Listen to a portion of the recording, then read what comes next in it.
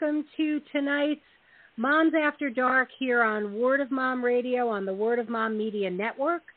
I'm your host, Dori DiCarlo. I'm here with Theresa Chase, and you know we are here with our shows just week after week, show after show, breaking those myths that mompreneurs and business women, especially those of us building our businesses from home, that we're just dabbling in between bake sales and getting our nails done.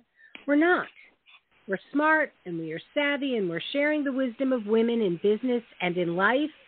And we are celebrating 10 years on the air. The month of March, we have just been celebrating on our Thursday Mompreneur Model Show, which is the show that began it all back in 2012, which is so amazing to me. And we're kind of still celebrating now, and I wanted to bring Theresa into the celebration as she's part of our began in our 9th year, and now as our 10th year is in swing. So it's just so fun. So Theresa, happy Friday. Happy Friday. Hello, everybody. We are living in interesting times. We certainly are. And you know, it's funny. I put up a post the other day, and you know, I actually want to pull it up because I want to read what I wrote to everyone. You know, my morning thoughts as I sit sipping my cup of tea. I never know what I am going to think about. Although, you know, I also put up, you know, there's just one legitimate synonym for Friday, which is boom shakalaka. So I love that. Figured I'd throw that out there too, because it's really true. It is definitely a boom shakalaka day. But the post that I shared, and it was a graphic that I saw, and it said, view your life with kind sight. Stop beating yourself up about things from your past. Instead of slapping your forehead and asking, what was I thinking? Breathe and ask yourself the kinder question, what was I learning? And this is what this made me think of. I said, good morning to you, my dearly loved family of friends. Happy spring. So this was on Monday that I shared this. Monday is here, a new week begins, and what are you doing to make it remarkable? Here's a quote from Whatever You Are, Be a Good One. Hold up your head. You were not made for failure. You were made for victory. Go forward with joyful confidence. That was written by George Eliot. What a great thought. So many of us have felt that we've reached a place where we can't go on, but I want you to remember that each time you thought you were at the end and couldn't take any more, you've survived and moved forward. The only limitations in life are those we put on ourselves or give others permission to put on us. Stand strong and know that you are bigger and stronger than any obstacle you can ever face. The foundation you've built can weather any storm that might come your way. So let's view our lives with hindsight. Today is here, always my favorite day, and I send much love and joy to all. And that's how my week started and the morning message that I wanted to share. And it's a message I want to continue to share because with everything going on, we beat ourselves up all the time, and we need to start viewing our life with kind sight. So I'm going to leave it open to you now, Theresa. Yeah. Oh, I totally agree. One of the things I was watching the Jackson hearing, and one of the things that caught my attention is that she distanced herself from the negativity. She wouldn't be baited. And her confidence, her self-love, her compassion gave her the strength and courage to go, yep, I see what you're doing, but I'm not going to buy into it. And I think that's one of the things that we need to really bring back into our lives. Because, you know, when we're singing woulda, shoulda, coulda, we're wasting time and energy and letting the past dominate the present and stall the future. You know, it's so interesting to me because I've seen so many posts about how, comparing her to Justice Kavanaugh during his Senate hearings, and how, as a black woman, this is what she has to do. And it's like, what? It's not just women of color. It's what all women have to do.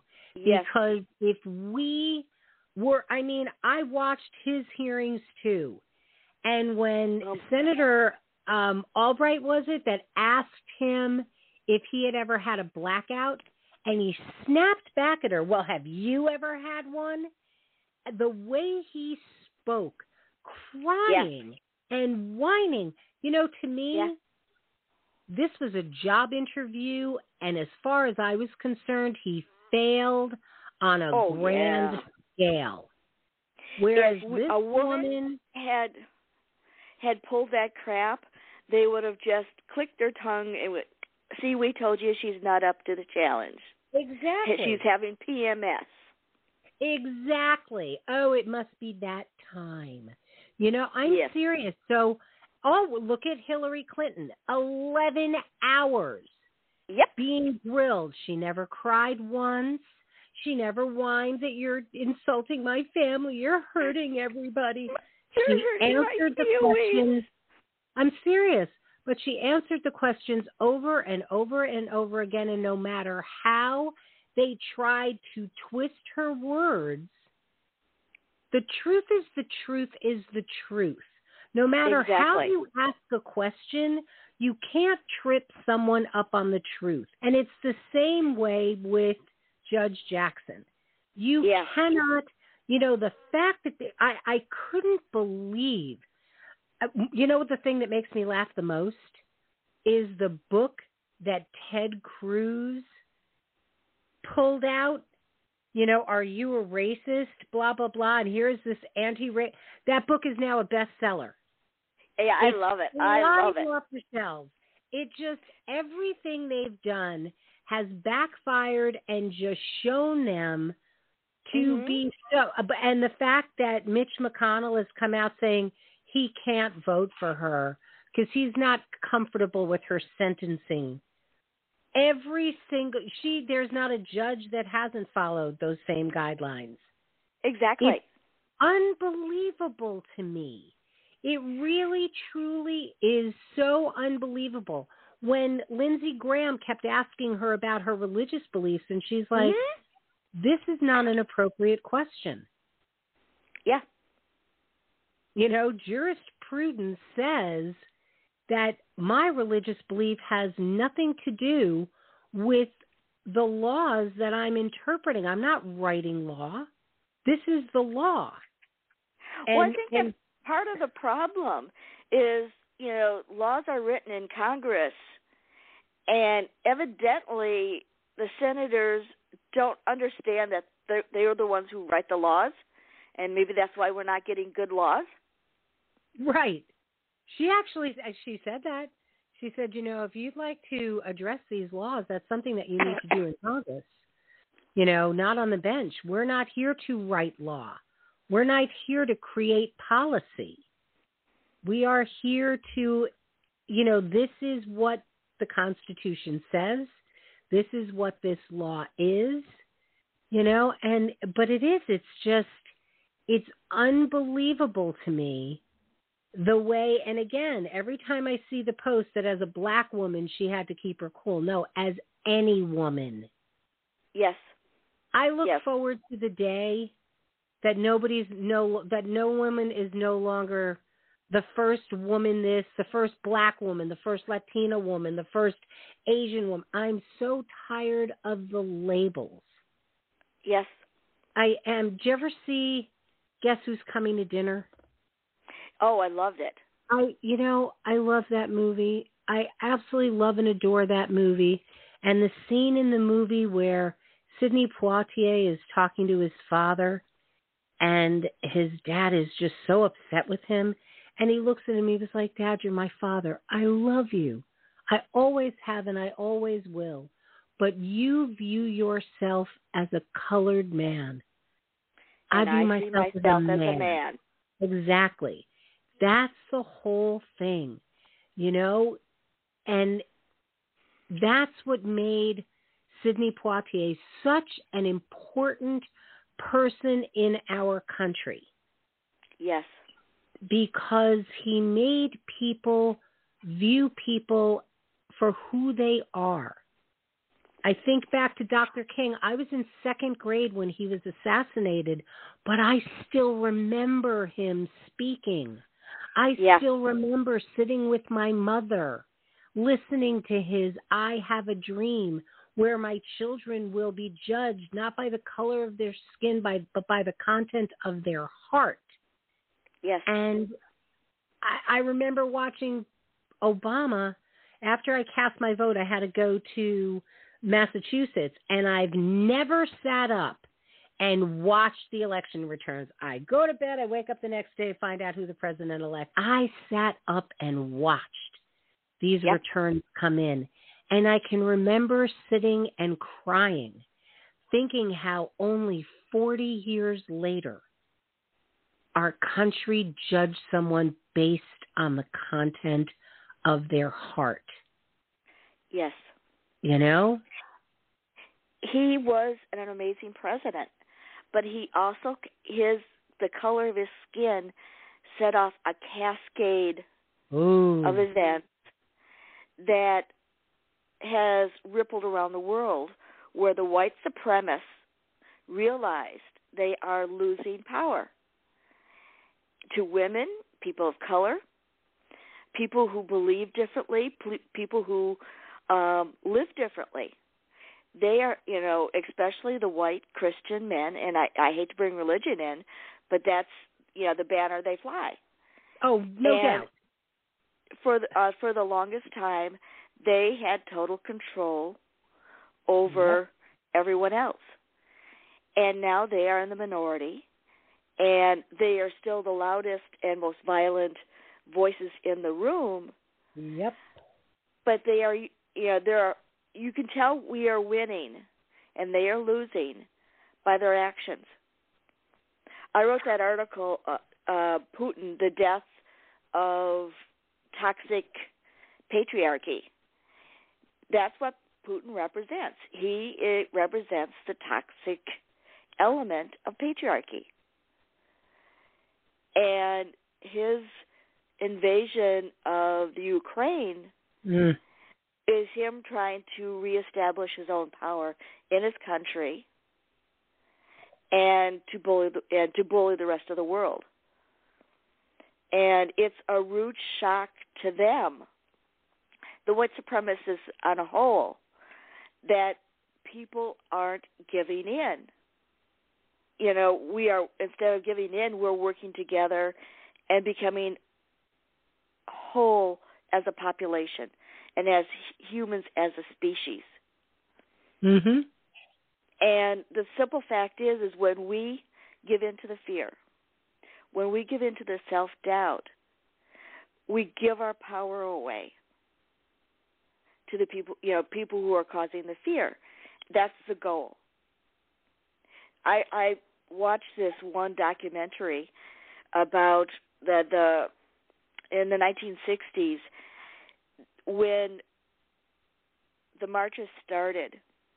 They started off slow because people were afraid of getting hurt.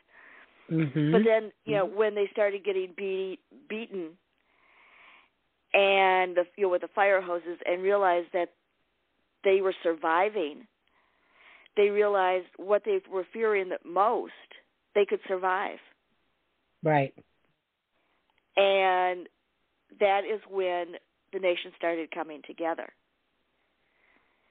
And that was a major turning point on a lot of levels. When Johnson enabled, or forced through the Voting Rights Act, the Dixiecrats went to the Republican Party, where they flourished and have taken over.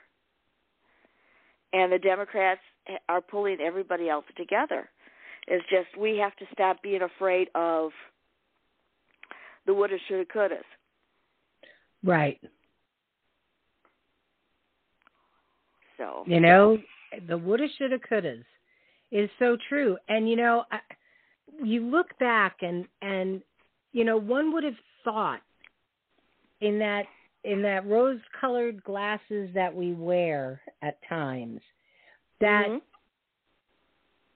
Obama would have united this country. And if anything, it put this, again, that white supremacist, let's face it, when John Bonner retired and Mitch McConnell literally said it's going to, it's his life's work to block anything that man tried to do. Yep. Including withholding him putting a Supreme Court justice in place with over a year before the next election, and then sitting and shoving Amy Coney Barrett through 2 weeks before an election was going off. Meanwhile, ballots were already being cast. The interesting thing with her, though, and I will say that for the most part, they backfired with her. Oh, yeah. She really has proven so far to realize whose footsteps she stepped into. Whose seat on that court she was sitting in. And what she wouldn't be sitting there if it weren't for Ruth Bader Ginsburg. I remember when Sandra Day O'Connor got on there and everything, but you know what? It was Ginsburg that pushed. Oh, yeah.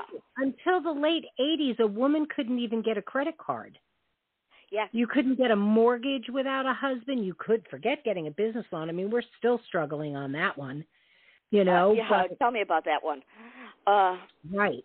You and me both. But people just don't realize what Ruth Bader Ginsburg did. And I think, like I said, for the most part, they're looking, going, dang, we really thought that Catholic woman was going to shove her religious agenda into her rulings, and she hasn't. She has followed constitutional law. But karma is coming around to bite them. Well, let's hope.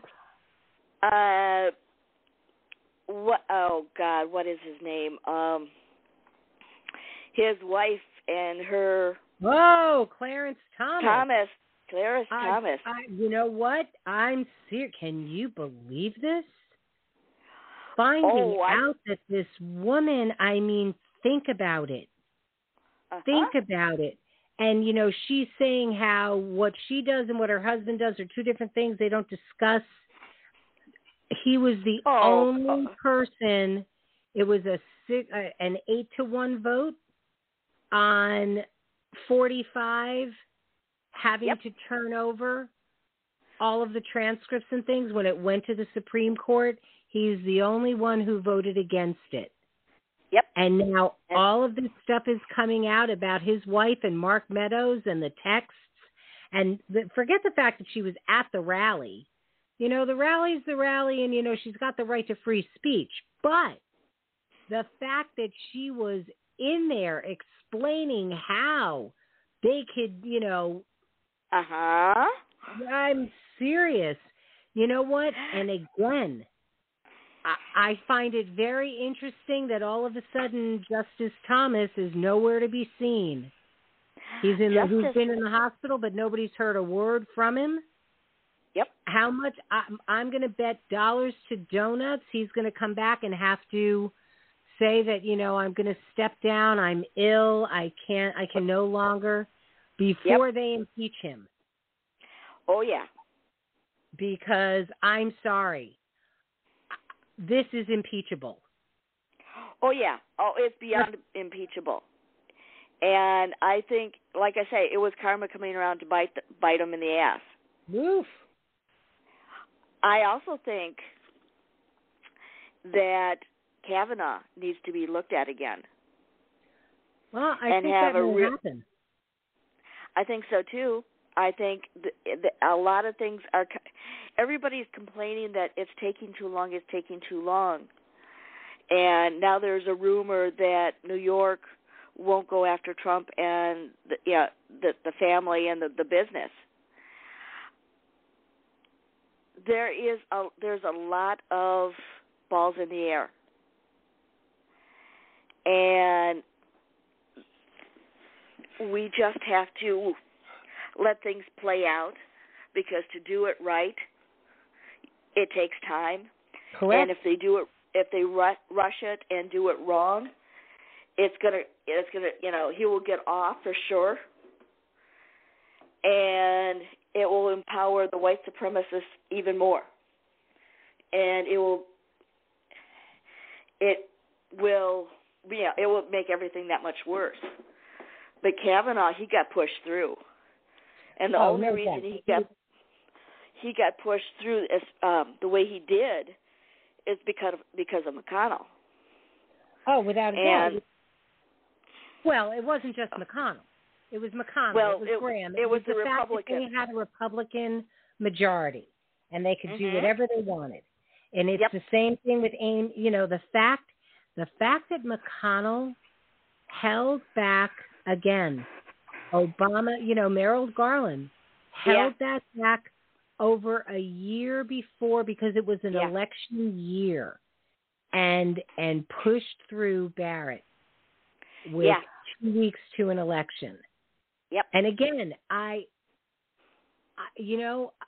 love that she is turning out to be so far a really good addition. She is upholding the law. Back in her days on the bench, she had voted against certain things with the Affordable Care Act and things.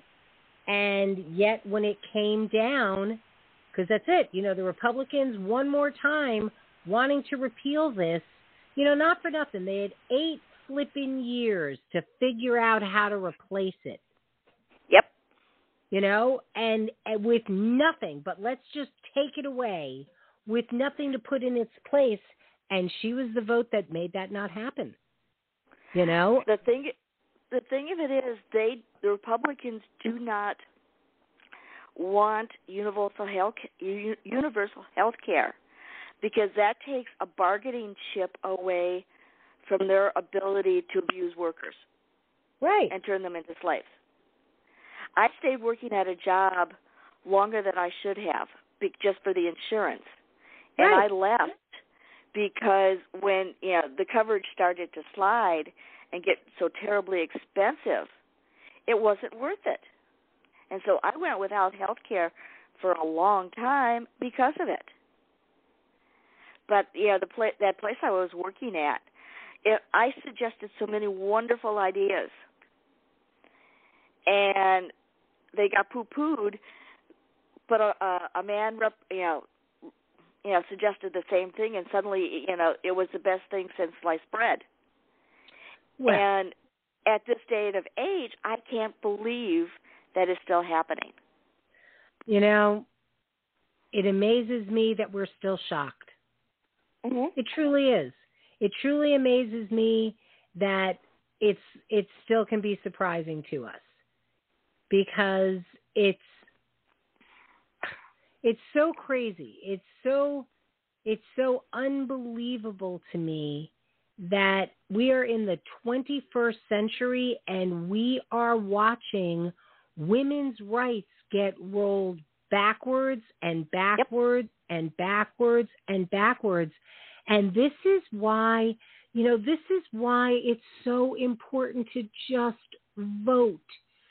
When 45 was in, he was getting people on the bench that were going to do exactly what they are doing right now. Yes. In rolling back these rights and everything else. And fortunately, in many of the states, the Supreme Courts in those states are saying, no, you can't do this. You can't do this. You can't do that. But it is just it is mind-blowing to me to see the fact that my granddaughter and my daughter may have less rights than I did. Let's face it, Theresa, we've already talked about this. You and I have already lived through Roe v. Wade. We've already lived through this chapter of our history. Amy Klobuchar is right. They should just codify Roe v. Wade into law. And that way it takes it out of the Supreme Court's hand. Yeah. And it takes it out of every state's hand. You know, that's it. This is the law. That's why this year and 24 is so important. Mm-hmm. We have to show up, we have to run for office, and we have to support those who do. One of the things that I'm going to be doing is, I'm a writer, producer, I'm an editor, and I'm very good at promotional videos. I am going to be promoting, basically producing videos that point out, like for Michigan, our roads are horrible. Our bridges are horrible. They need to be repaired. My representative voted against the Build Back Better. Huh. He voted against, making, our roads and our bridges safer. He voted against those good-paying jobs. How can he say that he is serving us when he's taking things away? But, the same thing with voting against lowering, guarantee that nobody would pay more than $35 a month for insulin. Right. And other drugs. That was part of the Build Back Better that he voted against. He voted against children getting preschool and better education and being prepared for the future jobs. He voted against that. And that's what Republicans need to be beat over the head with. And, the interesting thing is, let's face it, after things got passed, all of those Republicans that voted against it are now out there promoting it. Yep. Like, they helped that happen. And this is where, again, they want to call us sheep, the quote-unquote liberals. Yeah. The ones who don't stop at the headlines, the ones who actually watch the entire conference, not just the soundbite of it. But we're the sheep. And it's amazing to me. And to me, this is what the Democrats need to do when they're running.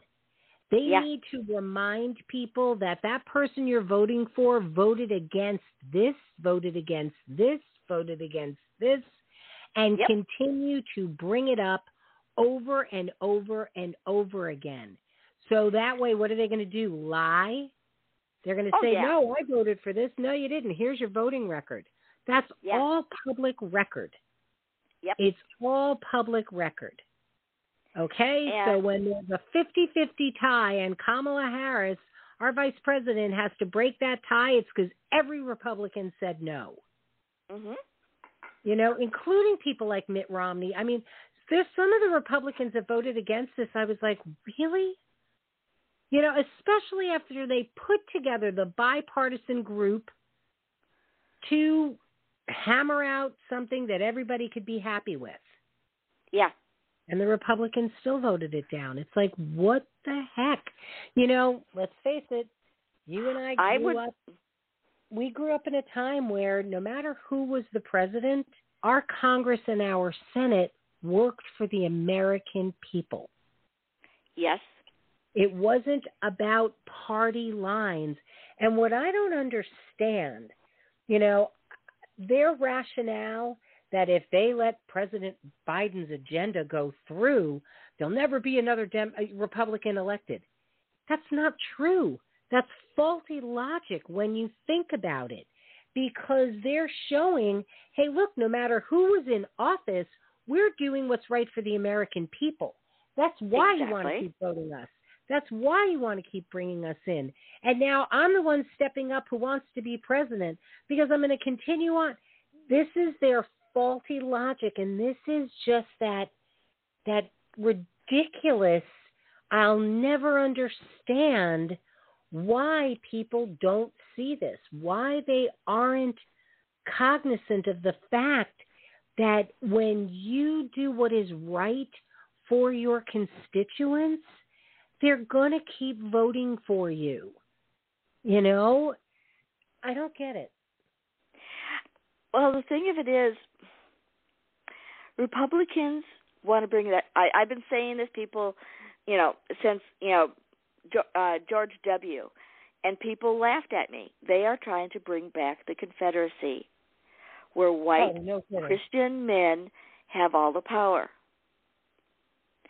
And they are doing their best to keep people ignorant so they can get away with it. And they play on their bigotry and their misogyny and their racism. That is how they get, they make it happen. And by gerrymandering the voting and, making it more difficult to vote, they've been getting away with it. As opposed to actually supporting policies that help people. Yeah. The Republicans don't have any policies at all, except, we hate Democrats and liberals. That's their only policy. And, we need to be the adults in the room.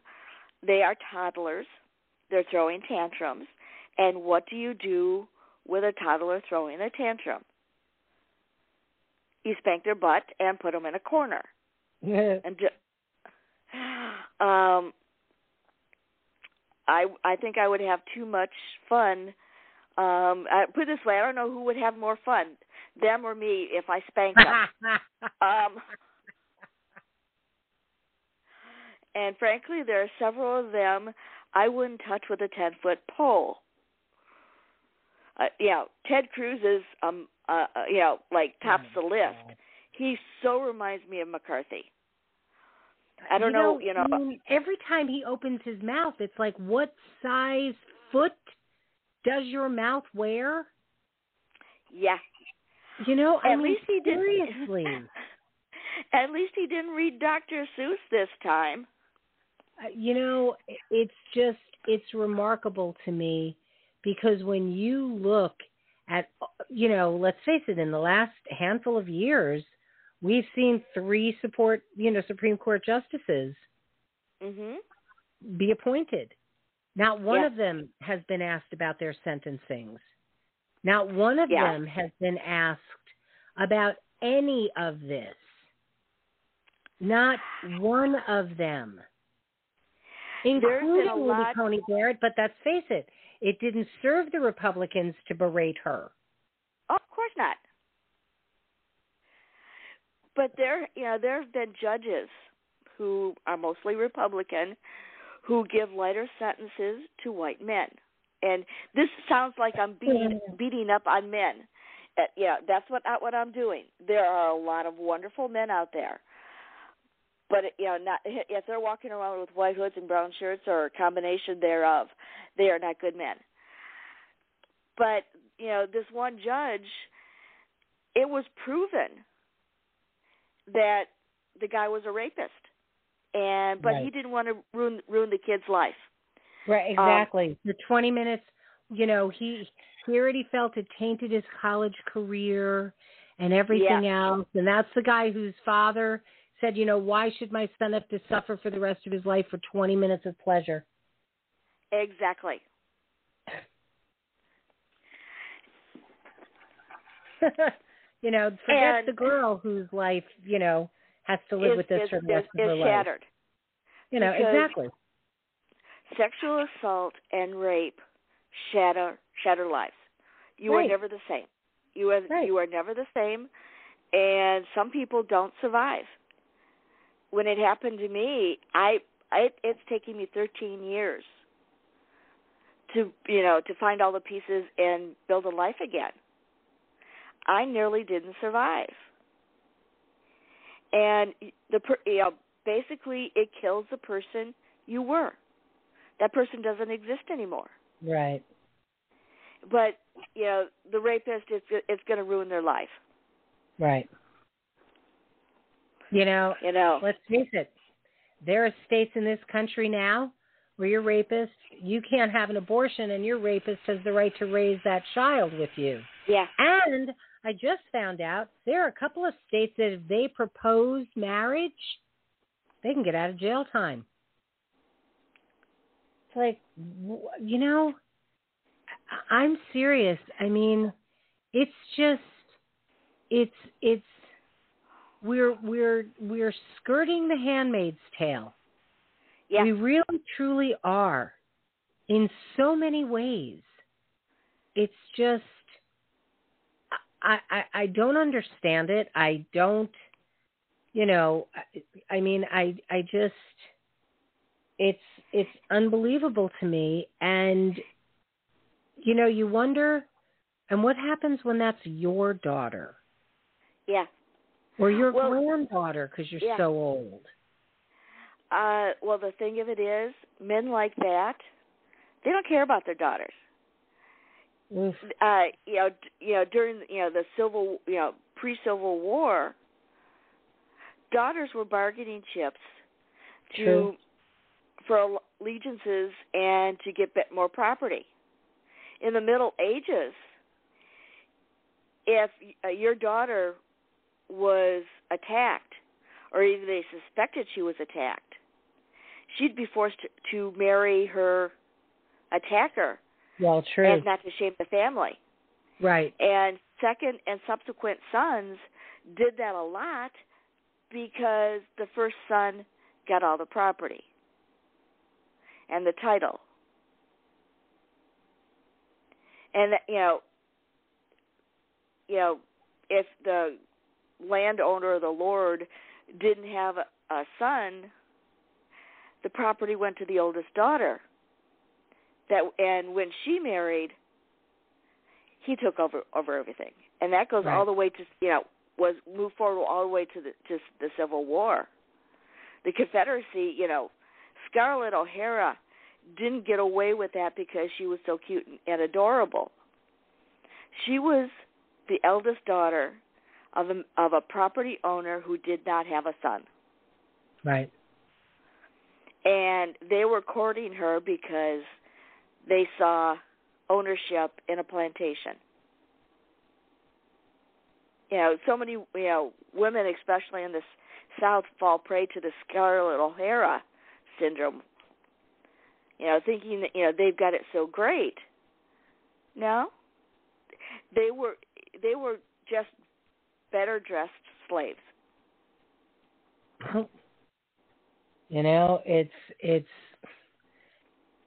It's frightening that the farther we come, the more we slip back. And, it's just, I don't know. I mean, we look at what is going on right now. I mean, the fact that Putin just, can't stand the fact that he doesn't have what they used to have. And so steps into Ukraine, and let's face it, he thought Ukraine was going to fall in a heartbeat. Yeah. He was not expecting all the losses that Russia is suffering. The fact that they're killing generals, and let's face it, in war, there's always been that quote unquote, I'm doing little finger quotes in the air, the honor thing, where you never kill the generals because you have to have somebody to lead the armies and stuff. Yeah. They don't care. They're killing the generals any chance they get, and good for them. Oh, I think it's wonderful.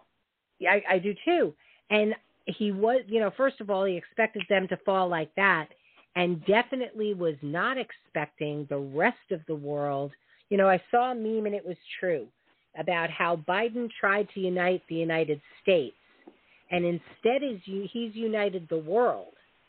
Yes. And the United States, because of what Putin has done, let's face it, 45, we lost a lot of respect on a worldwide level. Oh, yeah. And in a couple of 100 years, I mean, let's face it, the United States is a new country. We're a baby compared to other countries in this world. And we were the leader until him. Yep. And Biden is making us the leader again. He is uniting NATO, the G2, all of it out there right now in Poland, getting, figuring out with the EU. It's like, okay, let's sit down and how do we now get rid of Russia's energy and make ourselves not dependent on them? And, I do understand. I mean, the environmentalist in me really does understand the sacredness of the land and stuff like that. But here's the reality.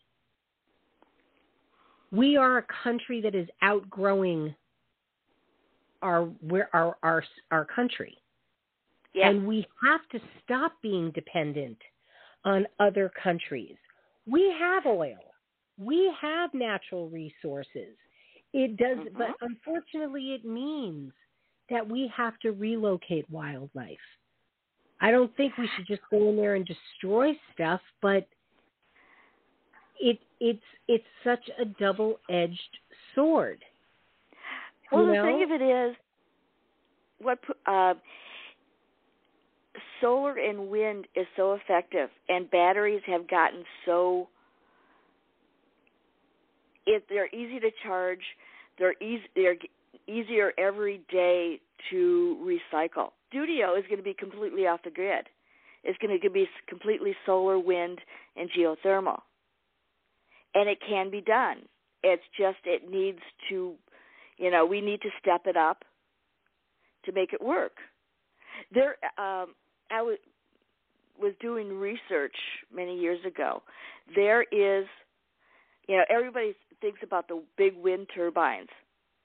They've got micro turbines. It's a mesh that creates just as much power. And because they are so small, it doesn't require, you could blow on them and create power. They are that sensitive because you're going micro instead of macro. Mm-hmm. And solar panels, they've got, on a cloudy day, they can still produce power. But they also have film that you can put across your windows and hook them up and create power. And if you insulate your house and focus on making it more energy efficient, you don't have to have as much energy to keep it warm or cool. And geothermal is great for that. So you insulate the houses, you go to geothermal, and instead of, raising the temperature, 30 degrees, the heat that comes out of the ground is about 65 degrees. Mm-hmm. And so it doesn't, to raise it up to 70 or 75, it doesn't cost as much or use as much energy. But then you turn it around, and that heating system in the summer becomes a cooling system because you're blowing 65-degree air into the room. There's ways of doing it that is cost-effective. It's more efficient. There was a big discussion on LinkedIn because Ford is going to be coming out with electric cars based on their classic models. I think Mustang's going to be the first one. And there was this big uproar because, they'll run out of energy. Like, no one has ever run out of gas. Right. And they're just so attached to fossil fuels. But then it goes back to trying to resurrect the past. just because it hasn't been done doesn't mean that it shouldn't be done or can't be done.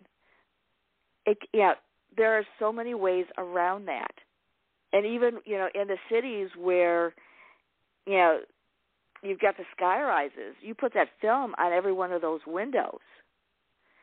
And, solar panels and the smaller wind turbines on the roof, and you could, power most of the building. And, you don't need it, is, I guess, the bottom line. Mm-hmm. And what what amuses me is you got these, class of people who are the survivalists. And you would think they would be running towards wind and solar because it would get them totally off the grid. But instead, they're buying generators that are powered by gas. Right. So, I don't understand. But part of it's because they want to live in the past. And they want to take the rest of us with them. Well, let's face it, when you look at nuclear energy and nuclear power, mm-hmm. nuclear is incredibly clean energy. And one small bit can power so much. It's just the safety, the security, the other aspects, but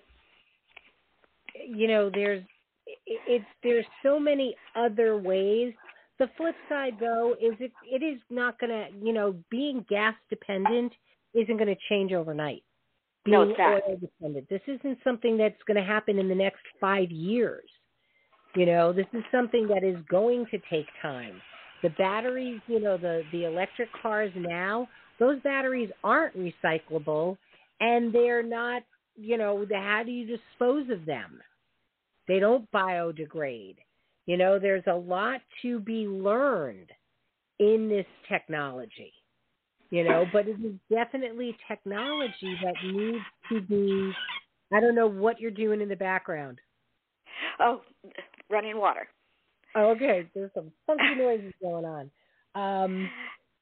So this is something, for the immediate future, for the right here, right now, mm-hmm. we have to not be dependent on, and the world does, needs to not be dependent on Russian oil.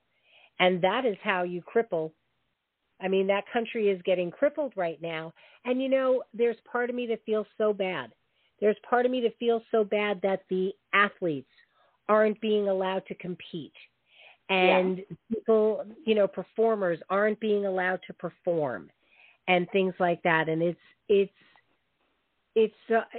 sad to me, but you know what? Unfortunately, it is what it is. And it is the only way to hit Russia where they literally live. Let's face it, even his own cabinet kind of a thing is against what's going on here. But they're not willing to stand up to him. Well, of course, they're scared to stand up to him. Because the man is supposed to be, quote unquote, a president, but he's a dictator. Yes. And that's why 45 loved him, because he was like, I love that these people have to do everything he says. I love that he's passed a law that says he's president forever. It's what he wanted to do for himself. And this is the stuff that people don't get. It's like, the United States of America is a quote unquote democracy, because that's why all three branches have equal power. Yes. Because there wasn't supposed to be a king or a queen, But the people of Russia, the difference between now and World War II is that there is enough communication. And yes, Putin is doing a lot to block, but there's no way you can block it all. Right. And so many of the Russians are refusing to believe that, what's actually happening. And they're choosing to do that because they want to turn a blind eye. The people in Germany did the same thing when Hitler was in power. They gave in to, they thought, he was a joke.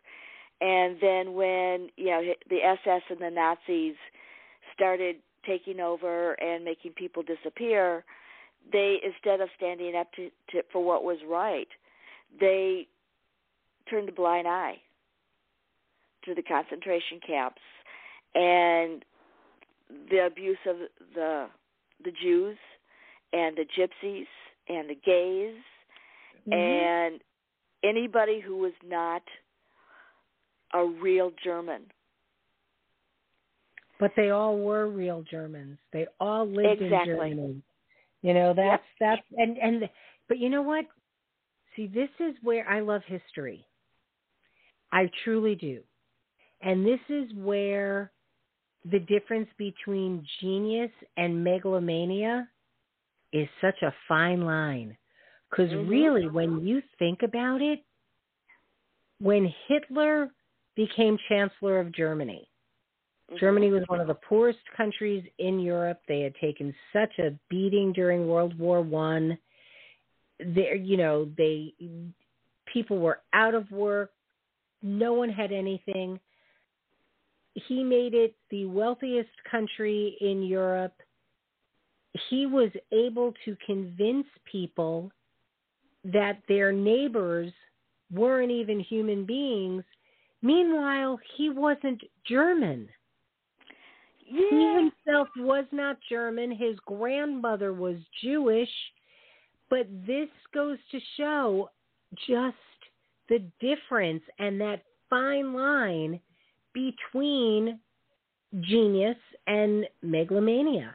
Because he began as a really good chancellor. I mean, he got Germany, moving again and productive again. And then, his agenda, and let's face it, again, people don't realize that he studied what our ancestors did to the Native Americans to figure out how he could now corral the Jews and the homosexuals and the gypsies and, people with disabilities and everything else. He studied the United States history, and this is where, as you were talking earlier about the white supremacists and all of these, people that just have their own white power agenda. This is why they don't want history. This is why they labeled it critical race theory, and things like this. This is why they're talking about the alternative versions of the Holocaust or of slavery or of what we've done to the Native Americans. There's no alternate version of it. The truth is the truth. It's like Kellyanne Conway talking about alternative facts. God. There's no such thing. It's the truth or a lie. And it amazes me when I'll hear people that I know and love. Well, there's two sides to every story. It's like, really? What side of the story do the slaves have? I mean, seriously, what now let's face it. The Irish came over as indentured servants. The Italians came over. They were a half a step from the slave. They didn't get brought over in chains, but they got sold to families. Yeah. They were family property. One of the things that, most people don't know about indentured servants is they sold themselves. And they had the possibility of paying off the debt. Right. But most of them, had to work extremely hard because they were, the family would charge them for the food and the shelter. So while they were living there doing the work, they were also being charged rent and for food. So they were accruing debt as they were living. Right. But they had the possibility of buying their freedom. and the slaves didn't have that. Matter of fact, they were considered breeding stock, so that if your parents were slaves, you were automatically a slave, and you were owned by the person whoever owned your parents, and it could be sold off just like a cow or a sheep. Well, think about The Help. Did you ever see the movie The Help? Yes. Where one of the women who was the help in her house, her mother left her to her daughter in her will. Yeah. And that she had to now go work for her daughter. Yeah. The fact that, it's again, when you listen to that story and how these women raised those little girls and boys, and they loved them.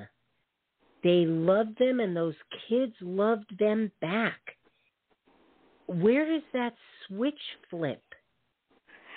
When From they started loving this growing person, up, but then you look at, the I can't believe I can't remember the character's name, who never stopped loving. Yeah. And who wanted their story told because it was wrong. Yeah. It was wrong what was being done to these women, and still being, my family, my mom was a nightclub singer. My daddy, was a producer. We always had live-in help. Always. Sometimes they were black, sometimes they were white. You know what? They ate with us at the dining room table every single night. They ate breakfast, lunch, and dinner with us. They were part of our family. Yeah. They didn't sit in the kitchen. My mother loved to cook. So my mother made us breakfast. My mother made us dinner. They did the dishes and stuff, but we sat together and ate. It was never, when I wish I could remember their characters' names when she's working for the quote-unquote white trash lady, and she keeps coming in and sitting with her in the kitchen, Minnie, and she's like, no, you are supposed to be sitting out here, and she's like, but why? Why can't I just sit here and eat with you? And she's like, because this just isn't how it's done. And she's like, but I don't care, because at that point she was her only friend. Yeah. Well, the one character that you're talking about, she was played by Viola Davis. Correct. The main character. And the family put in another bathroom. Right. So they wouldn't have to share a bathroom with her. Well, the woman did. I don't think the husband didn't care. Yeah. It was the woman who did it. And it was just, it's funny. I don't know if you ever saw the biography of Miss Jane Pittman, Cicely Tyson. No, I read the book. That came out in the early 70s. And I saw it on TV, and then I used to go to the school library and rewatch it. Mm-hmm. I can't even tell you how many times. The guy who directed it just died maybe a week ago. And the profound effect seeing that had on me. Growing up in the North, and again, all the musicians my mom had, they were black, white, pink, green, purple. We all ate together. I never knew what that was, to have people not come through our front door, not be able to drink from the same fountain or eat off the same plates and things like that. I never knew what that was. Thank God. I never knew what that was. My children never knew what that was. We actually had somebody who did some work for us, and he and his nephew, and I told them to let Sam and Bobby know that we were making brunch and would they like to come up and eat. And they took their plates and they went to sit outside, and we were like, I was like, no, sit down. And this man sat down, and he was in his 60s. and his nephew is probably 31, 32 years old. And I'm like, are you okay, Sam? And he was like, well, quite honestly, you're the first white woman who's ever asked me to her table. And my kids were like, what? And my son, Rob, how come they call you black? You're not black. Your skin's brown. And how come they call us white? We're kind of peach. You know, he's looking at it. That's one of the things that I never understood is because, for the most part, they are brown. Right. And, you know, talk about the red skin. Their skin isn't red either. I mean, I don't understand what the big friggin' hairy deal is about the skin tone. One of the books that had I did an independent study on the history of African Americans, and one of the books that I read was Uncle Tom's Cabin. Yep. And Uncle Tom is supposed to be this slur against African Americans. Uncle Tom was the most amazing character. Mm-hmm. I wanted him to be my father. He was loving. He was kind. He was compassionate. Mm-hmm. He was strong. When he loved you with his whole heart. And that one little girl that he took care of, she loved him. She loved him too, and he helped her live longer than she would have. She was very sickly, and when she died, it destroyed the family, and that's when his life was flushed. But that's because the father had a breakdown. Right. But he found the good in everybody. And that is the most amazing thing in any person. Right. I would love to have that, find that trait in me. I work towards it, but not quite there yet. But he changed people because he was strong enough not to let them change him. And so, but I never, there's a lot of negativity attached to Uncle Tom. It's easy to be violent and angry and give in to rage. It's more of a challenge to change people by not letting them change you. That is 1,000%. And again, we're watching it right now with Judge Barrett, and I'm watching her daughter and the pride on her daughter and her husband's face. You mean Judge Jackson? Jackson, sorry. Yeah. I'm serious. The pride of, and her parents who grew up in segregated Florida. Yeah. Think about that these people grew up during segregation. They are sitting watching their daughter's confirmation hearings for the Supreme Court. I'm actually getting choked up thinking about it. Yeah. I really am. Because, again, just goes to show that it's not where you start. It really isn't. Look at what they were able to accomplish as parents.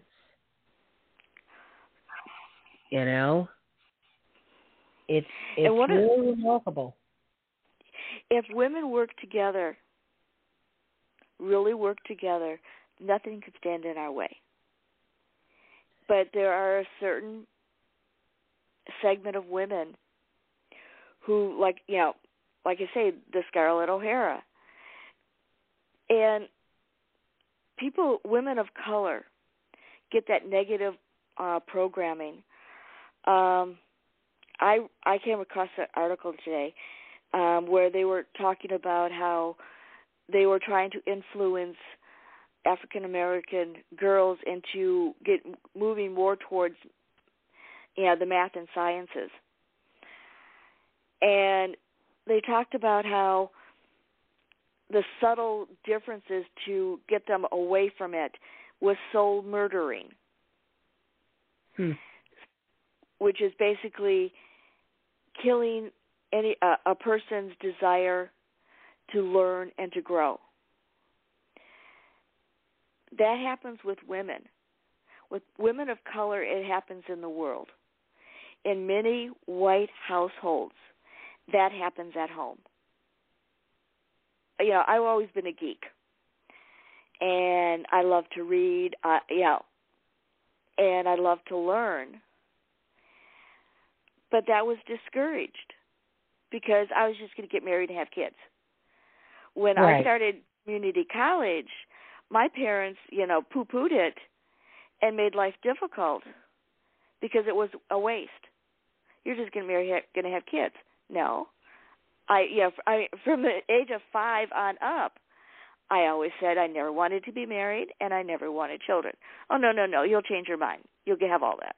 No, I'm 63 years old. I'm still single, and my kids have fur and 4 legs. And are a lot more responsibility. Oh, yeah. But no, women, are taught to look a certain way. They have to act a certain way. My mother kept saying, "You look too directly at people. You're too forward. Stop being so assertive. And people will like you. And lose 5-10 more pounds. People will like you." And the whole idea of attracting a man. I've had many men in my life, and some of them I loved, some of them I didn't. But the thing of it is, that's not my purpose in life. I am a writer. I'm a producer. I am not here to propagate the next generation. That's not who I am. And if you love children, God bless you. They scare the crap out of me. I don't understand what they say. But the thing of it is, there's room for all of us. That's exactly right. Because you know what? The other half of this show, my favorite job in the entire world is the job of mom. And the fact that I now have 2 grandchildren who are my favorite little boy and my favorite little girl ever. And you know what? Good for you. I have a lot of respect for people who knew they didn't want to have kids and didn't. Because I know way too many people who had them and shouldn't. Yeah. Okay? There are way too many people who had kids because that was what was expected of them, and they never had any interest in them. Yeah. I'm not talking the moms who gave those kids up for adoption, because that, to me, is the most loving choice you could humanly possibly make. Yeah. To know that for whatever that reason is, you can't raise that child, but you're going to bring that child into the world to make somebody else's family complete. Yes. So that's not, but there are way too many people that I see with their kids that have no patience for them, no doing. They're just an inconvenience to them. I can remember working at my aunt's pet store, and I was 13 years old, and this little boy was there with his dad. He was like 5 or 6 years old, and he wanted a hamster. And the father's telling him no, and he's screaming at him, And this little boy starts to cry, and the father grabbed him, and he's like, boys don't cry. And I was like, what do you mean boys don't cry? And why are you grabbing your son like that? Don't bring him into a pet store and then tell him he can't have a pet. And the guy just kind of looked at me because, believe me, at 13 years old, I looked like I was 35. So, I didn't look like I was a kid who was insulting him. And my aunt was just standing there, And the guy looked at her and he goes, she's like, I'm with her. Yeah. What the hell are you bringing a little kid in here and then telling him he can't have a pet? Yeah. My first job was working at the Vogue Theater in Manistee, and Jaws was playing, and that's not a kid's movie. And this little girl kept running out. She was probably maybe 5, 6 years old, scared shitless. And she hung out with us at the concession counter. And her parents, not one of her parents came to come look for her. Seriously?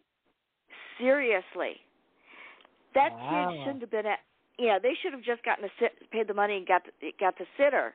That's exactly right. Because that movie wasn't for kids. And there was no bones about, what that movie was about.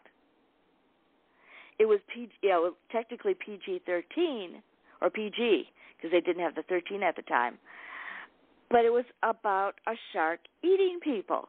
Right, thank you. Not for nothing, there were a lot of adults that never went back into the ocean because of that movie. Yeah. But this little girl was scared shitless. Aww. And nobody checked on her. And that was just cruel. When I was about that age, my mother took me to see one of the Sinbad movies. And it was her, my brother, and myself. And there was this one scene where this evil magician made this statue grow, and he was chasing Sinbad and the princess, and he kept looking in the windows. I wanted to leave. I was scared shitless. And for years after that, I had to have the window. Yeah. I was so traumatized. I had to have the curtains completely shut.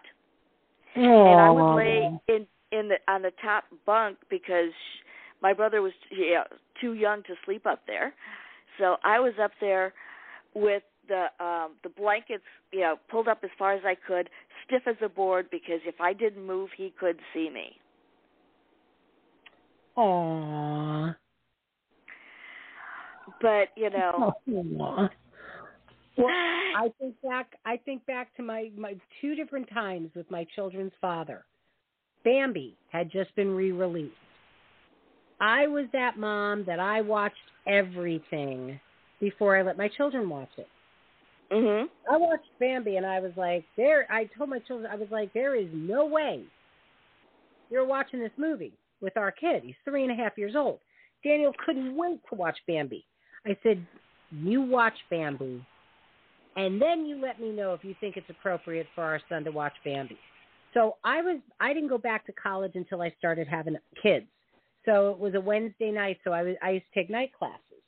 So, and my children's dad was training for the Olympics. Our kids went to bed at 8 o'clock, and so did he. I come home from class, it's about 10:30, and he is sitting up on the couch. There's no TV, there's nothing on. He's just sitting there on the couch. I'm like, what's the matter? And he was like, Bambi. That's like the most violent thing. And I just looked at him. I was like, please tell me you didn't watch that with Danny. Because Robbie was too little. He was just, Dan was 3, so Rob was 1.5 years. He was already asleep. And I was like, Daniel, I can't believe you watched this with our son. Now, Daniel, if the kids, I never put the kids to bed with us, even if they were sick. They went to their own bed. But if they woke up and wanted to come and sleep with us, I always let them come sleep with us. And Daniel would wind up getting up and go sleep on the couch. And I'd be like, how long do you think we're going to have before these kids never want to snuggle with us again? So I was just going to take it as long as I could. Well, that night, 3 o'clock in the morning, there's my son tugging at my sheet. Mommy, Bambi lost his mother. Bambi lost his mother. Am I going to lose my mother? And I'm like, honey, Mommy's right here. He's like, Mommy, can I come sleep with you? I was like, of course you can. He comes in. I elbowed my husband. I'm like, Daniel, get out. Go sleep on the couch. I was just livid with him. That, and he took our kids to see Titanic. So here's my son who's 8. My other son's 9.5. My daughter's 5.5. And he takes her too. She's napping. She wanted to nap on the couch, which was rare for her. So I'm like, okay, she's napping on the couch. I'm in my room working, and I hear, Mommy, Mommy, the water. She's dreaming that the water is coming in and that I'm like, I called him up because at that point we're divorced. I'm like, thanks for taking the kids to see Titanic. What were you thinking? Yeah. To take, it's bad enough you took the boys. You took Courtney. When Jurassic Park came out, the first one, teachers were sending things home to parents going, this is not a children's movie. Do not take your children to this movie. You know, Jurassic Park on regular TV is like Land of the Lost. Yeah. Jurassic Park up on that big screen, when that T-Rex puts his head down and they flash the light and his iris expanded, that was a skit. But I'm serious. Teachers on a nationwide level, grammar school, preschool, and grammar school teachers were just sending letter after letter after letter home. Do not take your children to this movie. This is not a kid's movie. You know, parents sometimes, you know, this will be really cool. It's the parent, like you said, taking a 5-year-old to see Jaws. Yeah. That movie as adults scared the crap out of people. Yeah. You know, think of it from a child's standpoint. You know, well, Jaws, that kid got killed. Right, he was one of the first victims, and it was very graphic on the way the shark showed it. Yep. In Jurassic Park, you know, there were kids being terrorized.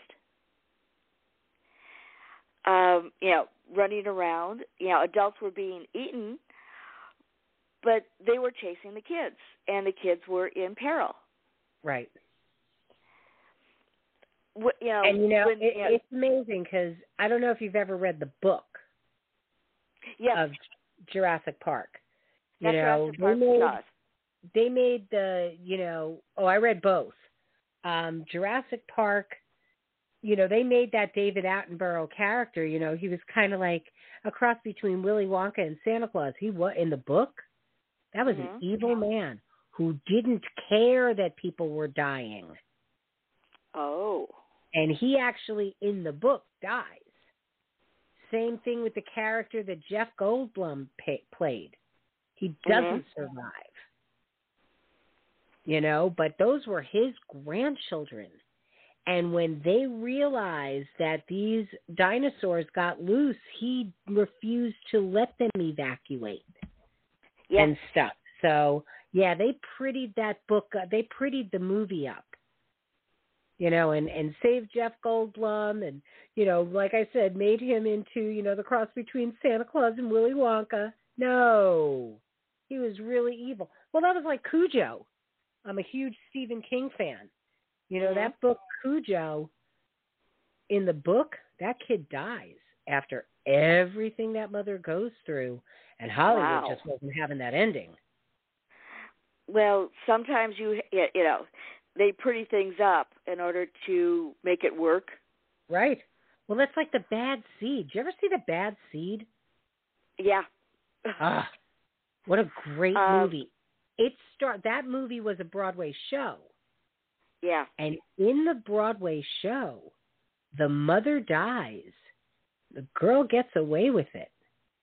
The mother commits suicide, and nobody realizes that this little girl is who she is. Hollywood was not having that. So the mother survives, and then if you remember, the daughter goes down to the dock to try to retrieve the medal, and she gets struck by lightning, and you never see her. You know, just the dock goes up in flame kind of a thing. Yeah. But yeah, Broadway's brutal. Broadway will actually go that yard and stuff, whereas Hollywood, they got a pretty stuff up. Well, a lot of Tennessee Williams. Tennessee Williams, one of my favorite. Short of Shakespeare, Tennessee Williams is one of my favorite playwrights, and the endings of his movies are different, for the most part, than the endings of the plays. Right.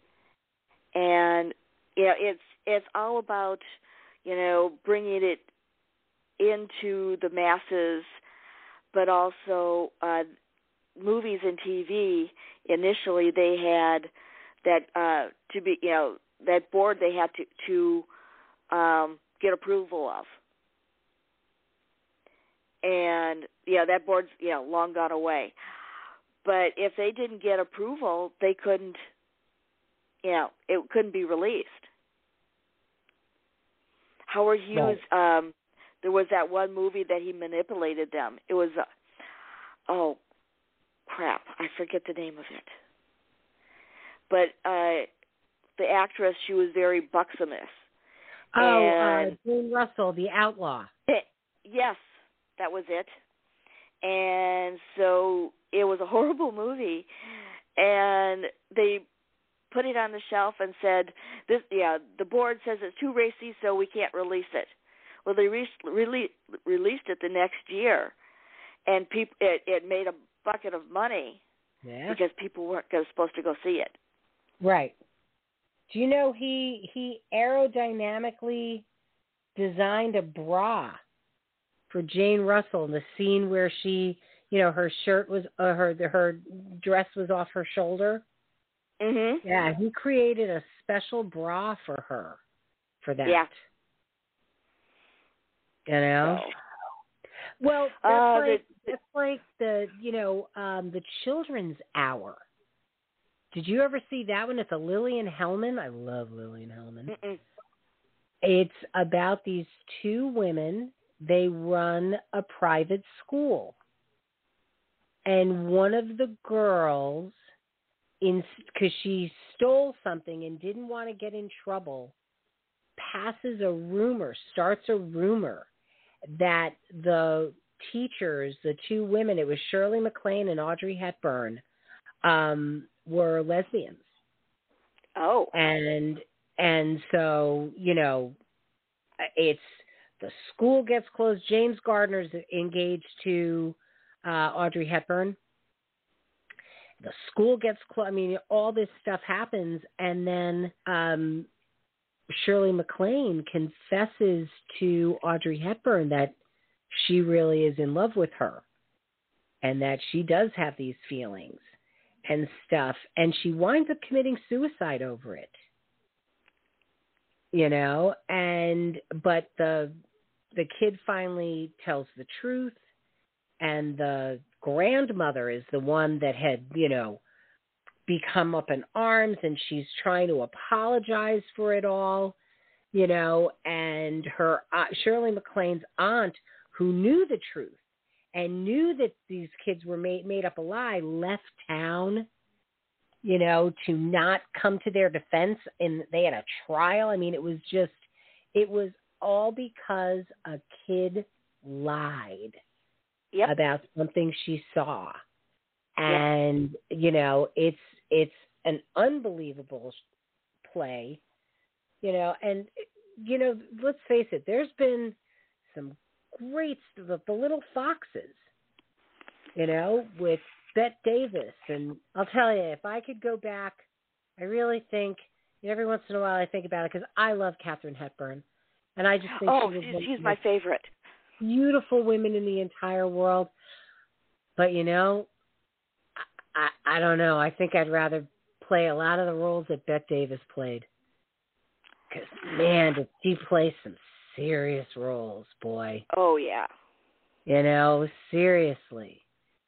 She, Katharine Hepburn, the fact that she was so athletic, the fact that she broke so many of the long-standing things of beauty and, women just standing up for themselves. And Yeah. again, coming back to Guess Who's Coming to Dinner, where she's saying to Spencer Tracy, we taught our daughter that, it was wrong to judge somebody by their color, and that people that did it were ignorant, and all of these things. She said, but we never said to her, but don't fall in love. Katharine Hepburn, she pushed the limits on a lot of things, especially for women's rights. Oh yeah. She did a little-known movie called Trojan Women. Mhm. And it was about what happened to the women of Troy after the city fell. Yeah. And the role she played was the matriarch who held them together. One of my, I got two notes from her. Oh wow! Back in the 90s, when I wrote Never Can Say Goodbye, the role of Amanda was written with Katharine Hepburn in mind. And without the benefit of the internet, I found her and sent it to her. And I said, I wrote this role with you in mind. I would like to work with you. And I got this note back going, thank you very much. It's a nice script, but I've retired. So me being me, I wrote back, but please, it's I want to work with you so bad. And I got another note back, but I've retired. And if I was the person then that I am now, I would have kept pushing it, because there's always various degrees of retirement. But if I had produced it back then, I've gotten to be a better writer, and it's a much better script. But I would have had a chance to work with Katharine Hepburn. She was an amazing woman. Somebody that most people don't realize, Ginger Rogers. Mm-hmm. Ginger Rogers fought for the rights of the crew. She was one of the women. She was the first woman to fight for her pay. People don't realize she brought Fred Astaire into her movies. Yeah. She was already an established star. Yeah. And Fred Astaire was up and coming. And she wrote a book, Backwards in High Heels, because let's face it, everything Fred Astaire did, that woman had to do backwards in high heels. But she was, a woman who was the one that started breaking down those doors and breaking down those barriers of pay and recognition and title. Same thing with Lucille Ball. Desilu Productions did wonderful things for women in the industry. Yeah. People don't realize that. People don't realize that Desilu Productions was the company behind Star Trek. Yeah. And when they wanted to pull Star Trek, she refused. She thought that it was fabulous. I mean, people give her credit for her comedy. When the movie Mame came out, so many of my theater friends to this day, make fun of her, and her singing. But to me, no one in Hollywood deserved that movie more. When they were singing Mame to her, and they were, as she's walking and they're kneeling down to her, no one in Hollywood, as far as a woman, deserved that, again, because people don't realize what she did on the production, on the back end of things. Mm-hmm. Things that Desilu Productions revolutionized and stuff. The multiple cameras. Yeah. The depth of field. I mean, she brought film techniques to television. Television and TV's first pregnancy. Yeah. All of these things that just, they were, because she was pregnant with her daughter during I Love Lucy, and they refused, so they had to do all kinds of things. They shortened the season, blah, blah, blah, blah, blah. But when it came down to their second child, at that point, she pushed hard enough. She's got enough clout, and again, being a woman, it's not until after her death that we get to find out all of the amazing things this woman did, And so, again, I love Angela Lansbury. I absolutely love and adore her. But at that point, who knew Angela Lansbury back in 1969? Exactly. Or 70 when that movie came out. Nobody knew who she was unless you went to Broadway. Yeah. Lucille Ball, just... and I remember there was one of my kids growing up, they loved that movie. And they would say to me all the time, they're like, Mommy, you're so much like her, but you're way prettier. And you have a nice singing voice. But the thing that is, one of the things that film and television does is it changed perceptions, because if you do it right and focus on the entertainment, you can slip in the changes, the cultural changes. And that is why the white supremacists, talk about, hate the people in the film and television industry. Right. Because we get past the censors and we change people's minds, because we can expose them to things that are outside what the reality is. That's why Sidney Poitier was such a pivotal person in that industry, because I remember my mother when I was young, and we were watching The Lilies of the Field, and I love that movie. I mean, I just absolutely love that movie. There's not a movie of his I ever saw that I didn't love. And she was like, this man is so important. She said, this man is so important. And again, I wasn't raised in a segregated life. So, to me, her trying to explain to me how this man has made it okay for white people to let a black man walk through the front door.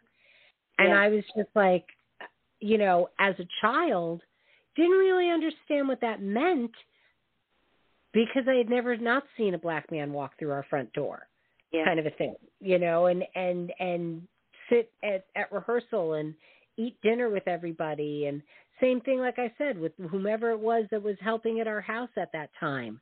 We always ate together. So I never understood that. But then in growing up and seeing how other people, even in the North, would react to different things and whatnot. And it was like, wow, okay. Yeah. Now I'm understanding what she means. It's like thinking of In the Heat of the Night, when he says to him, Virgil, and uses the N-word just right at his face, and it's like, what do they call you? And he was like, they call me Mr. They call me Tibbs. Mr. Tibbs.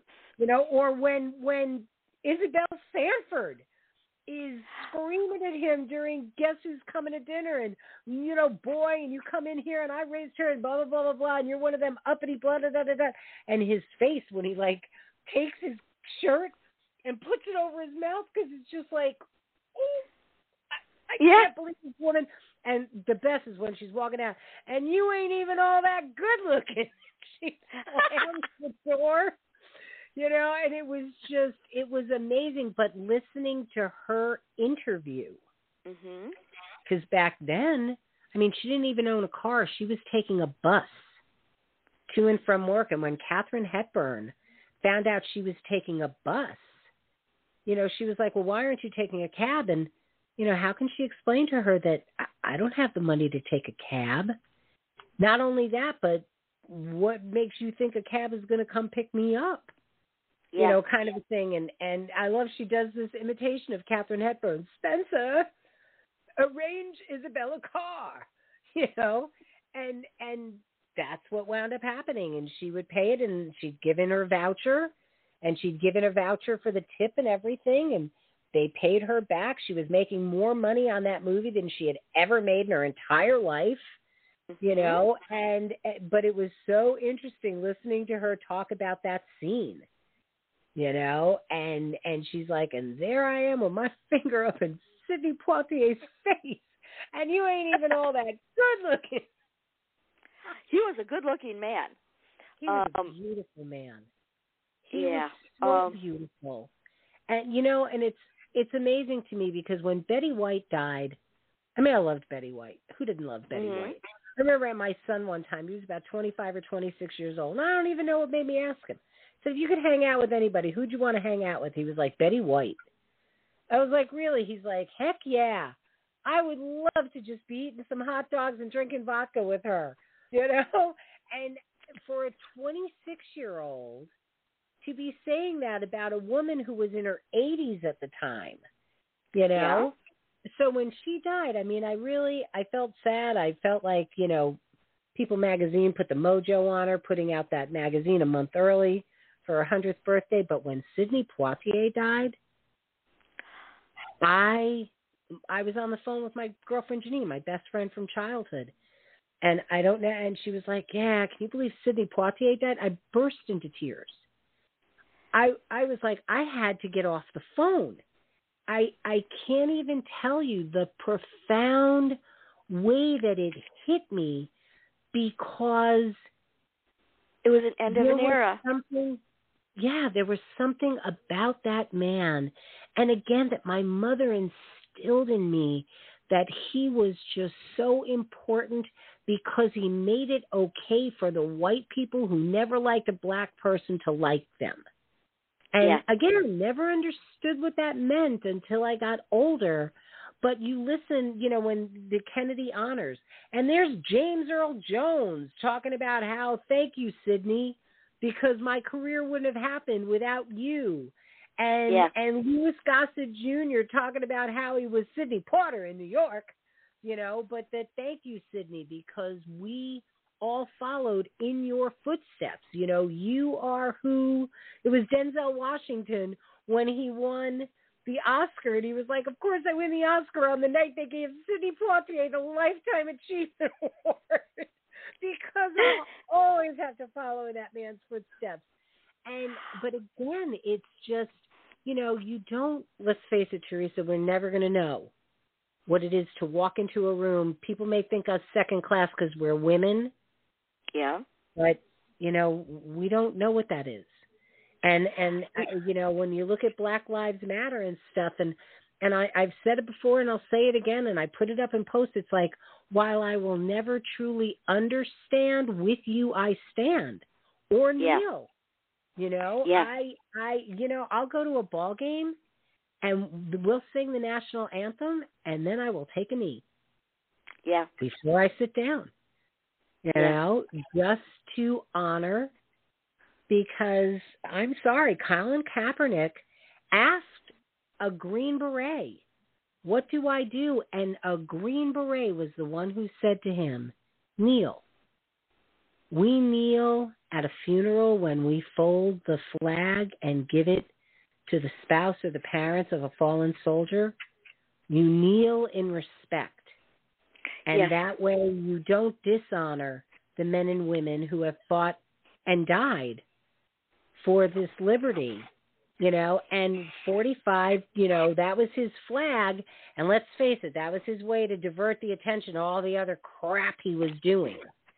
But so the while thing he had of it the is, country up in arms, it wasn't really his flag. The Confederate flag and the Nazi flag are his flags. He just hides them with the American flag. Correct. And you know, let's face it, and this is what will always make me laugh, is that all the people that follow him and go to his rallies, or that he pays to go to his rallies to wear his church, because let's face it, you know, there's ads up in every city, you know, $10 an hour, $15 an hour to go and whatnot. These are people that would never even be allowed to, unless they were cleaning the toilets, be in any of his hotels or any of his places. Oh, yeah. Whereas we have a president now who, Jill Biden always jokes. She was like, yep, there's Joe getting somebody's phone number, because he stutters or he's a disabled veteran who needs help. And, it was having that little kid who's got juvenile diabetes. And again, because he wrote President Biden a letter, and President Biden answered the letter and then gave him a call and invited him to the White House. Yeah. And people have a hard time with this man. It's like they have a hard kind, time with he's intelligent, exactly. Thank he's you. compassionate, he's strong as hell, and let's face it, most stutterers are are at the genius level. Right. And see, that I had somebody say that to me. Well, it doesn't bother you, the whole cognitive thing? And it's like, really, you're an educator, principal of a school, and you don't realize those pauses are because he's resetting because he stutters? Are you really that foolish? Yeah. And that you listen to what people, seriously? No, not for nothing. Everybody makes a mistake.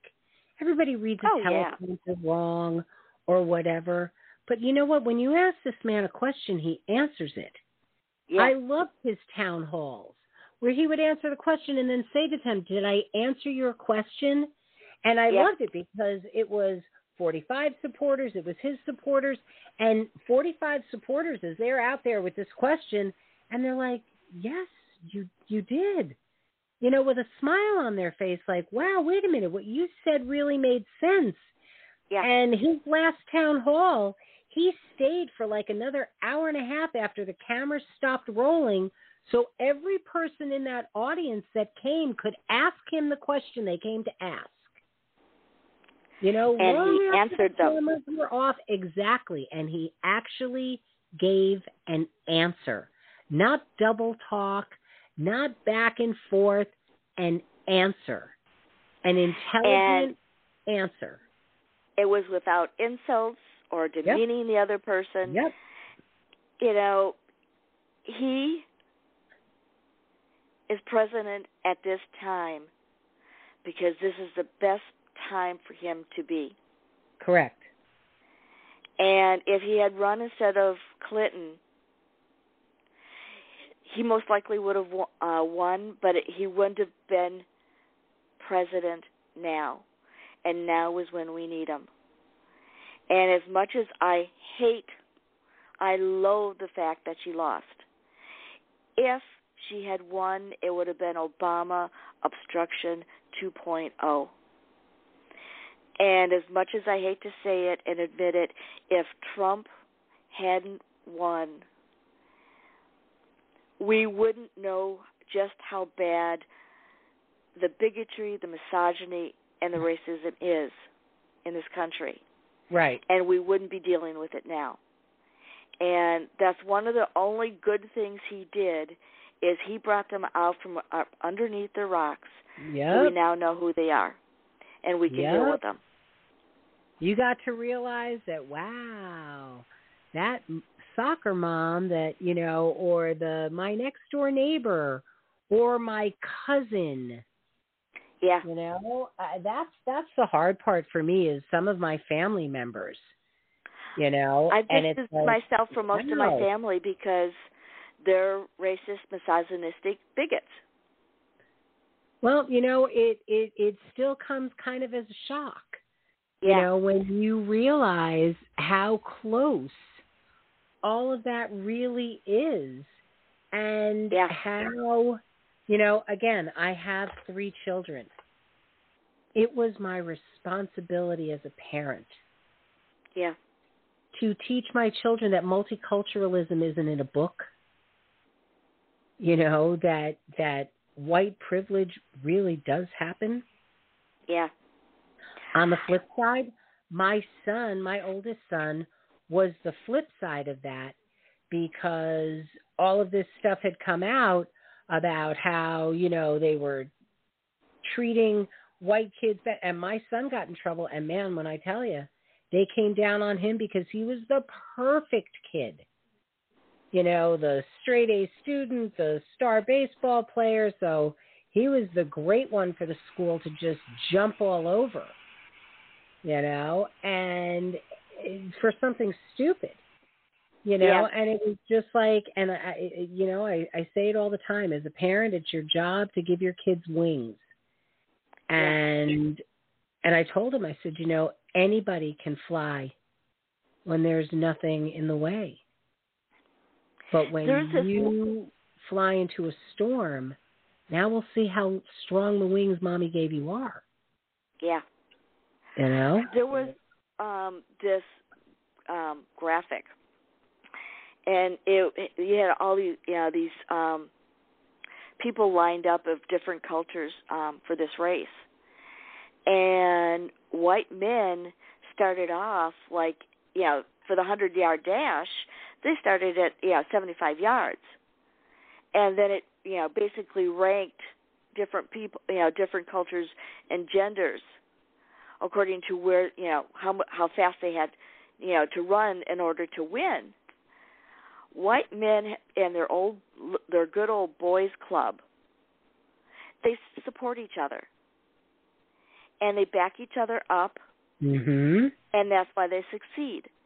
If women on a whole did that, nothing could stand in our way, which is why they are again trying to divide us.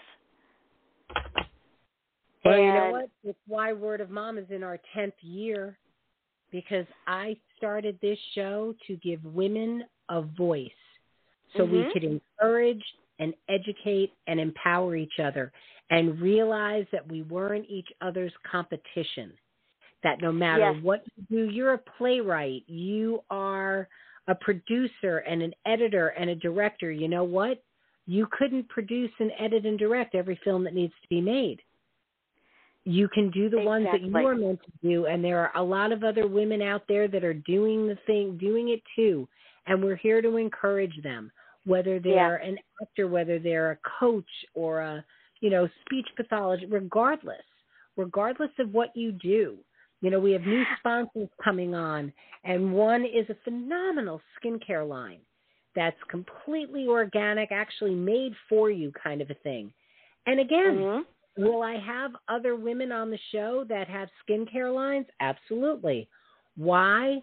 Because I don't care how big this company gets. I don't care if she gets bought out by gigantic. You could never. That's why there are so many skincare lines out there. It's impossible for one company to serve everyone.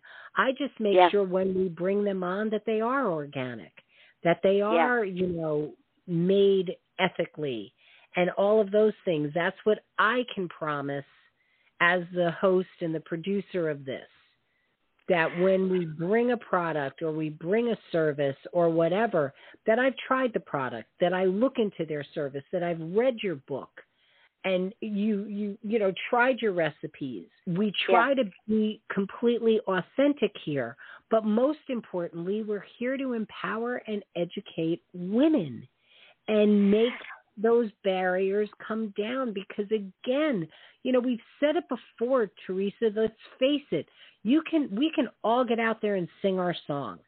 We can all get out there and have our solo and everything else, but when you are part of a choir, the music resonates and the harmonies and everything else, and our voices carry. The more we work together, the stronger we will be. I'm pulling together a studio, and like my projects, it's going to be producing, film and television that's based on age, gender, and ethnic diversity. I want to break stereotypes in front of and behind the cameras, especially for women, Native Americans, and veterans. And we can do that. There are so many wonderful actors out there that I want to work with. With Never Can Say Goodbye, I wanted Elizabeth to be cast with an ethnic actress. And, getting somebody like Viola Davis or Vivica Fox or Queen Latifah would have gotten our funding right there. But they, them and other A-list actors, they're so involved with being at, the big studios and the big bucks, right, that they're pricing themselves out of roles that they actually they want. I had this discussion with this guy. He is part of promoting women in film and television. And it's like, I reached out to them. I begged. And I couldn't get them on board because they wanted, to compete with the $15 million. Well, Never Can Say Goodbye's production budget is $3.1. I'm willing to give points on the back end, which would actually get them more. But until you're funded, you can't get the talent. And you can't get the talent without being funded. And that chicken and egg could easily be broken by them saying yes. Well, you know what? Unfortunately, people get to a place and they forget where they began. Yeah. So it's time to reach out to that newbie who's going to become a Vivica Fox. Oh, yeah. Or a Viola Davis or a Queen Latifah. Because they're out there and they're dying for work. They need work. They need put stuff on their resume and whatnot. The thing is, good projects make A-listers. Yep. A-listers don't make a project good. Look at Johnny Depp. Look at think back to Rocky. Yeah. Okay, they did that movie with $1 million budget. The only quote-unquote name in that movie was Burgess Meredith. And really, people knew him because of the Penguin. It was a shame because he had a fairly distinguished career. Talia Shire, people maybe remembered her from The Godfather, but most people didn't. And she never, Sylvester Stallone, it was his debut. And there he was, that he wrote it and directed it and started in it and everything else. And Chartoff and Winkler, the producers of this, $1 million, look at what that became. I could do one better than that. American Graffiti cost $777,000. There you go. It launched about a dozen careers, including Spielberg. Steven Spielberg directing it. Yep. You had Harrison Ford was in it, Mackenzie Phillips, Wolfman Jack, Suzanne Summers, Richard Dreyfuss, Cindy Williams. I mean, it's amazing that I was just thinking about that movie. Somebody had put up a thing about, movie with a great soundtrack. That, to me, is one of the best soundtracks ever. And it made tens of millions of dollars, and it cost less than $1 million. Yep. But that's the whole thing. It's not the people in the it's the movie. It's the movie itself. But then again, back then, look at going back to Rocky, going back to that was a word of mouth. Yeah. People saw Rocky and it was like, wow, did you see Rocky? Did you see Rocky? Did you see Rocky? Yeah. We live in a world now where, blockbuster movies, and they're reporting how much this made, like box office, runs in a game and stuff. And if it didn't make this and it, but that's what happens when you have a $50 million budget or $100 million budget. If your movie's not making, $100 million in the first 2 weeks, oh, you're screwed, Well, yeah. The industry has been taken over by bean counters and pencil heads. And in their tiny world, people can be summed up at the bottom of a balance sheet, and it always comes out. 2 + 2 always equals 4. People are not that simple. Johnny Depp, before he went crazy, was an A-lister. He started in television, and he had some really good successes. And the pirate movies were over the top. But The Dark Shadows and The Lone Ranger They were overpriced, over budgeted movies that pissed the fan base off. There are hundreds of millions of Dark Shadows fans that were that wanted something along the lines of this TV series. Right. They got a badly crafted farce. And as for the Lone Ranger, there's a way he could have honored his Native American heritage without making Native Americans look like fools. Right. It was very simple. On that note, we actually start. Can you believe it? We're at the end of our 2 hours. Oh no! We have to start wrapping up. I know. It goes okay. fast. Goes fast. It does. So time flies when you're having fun. Tonight. Exactly. So, next time I want to talk. We will be further along with Completely Loyal to Me. I bring it up because it's set in the 1950s. And it follows with this conversation because we're going to be dealing with 2 issues where women had to lie and manipulate in order to have power, and how the gays needed to stay in the closet to stay safe. Those are the 2 issues that the 2 secrets that had to be kept. And it was those secrets that led to murder, to blackmail, and to revenge. And I will leave it at that. Ooh.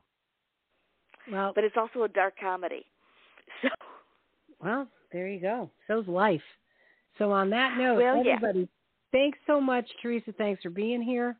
Thanks for tuning in, guys. We look forward to our next Moms After Dark and the next 10 years here on Word of Mom Radio. So we're going to close out with our fabulous theme song from Smith Sisters and the Sunday Drivers. So on behalf of Theresa, we're going to say, create a mom with you. Bye for now. Bye. She is sure. She is sure. She is strong. She is strong. She is true. She is true. She is brave.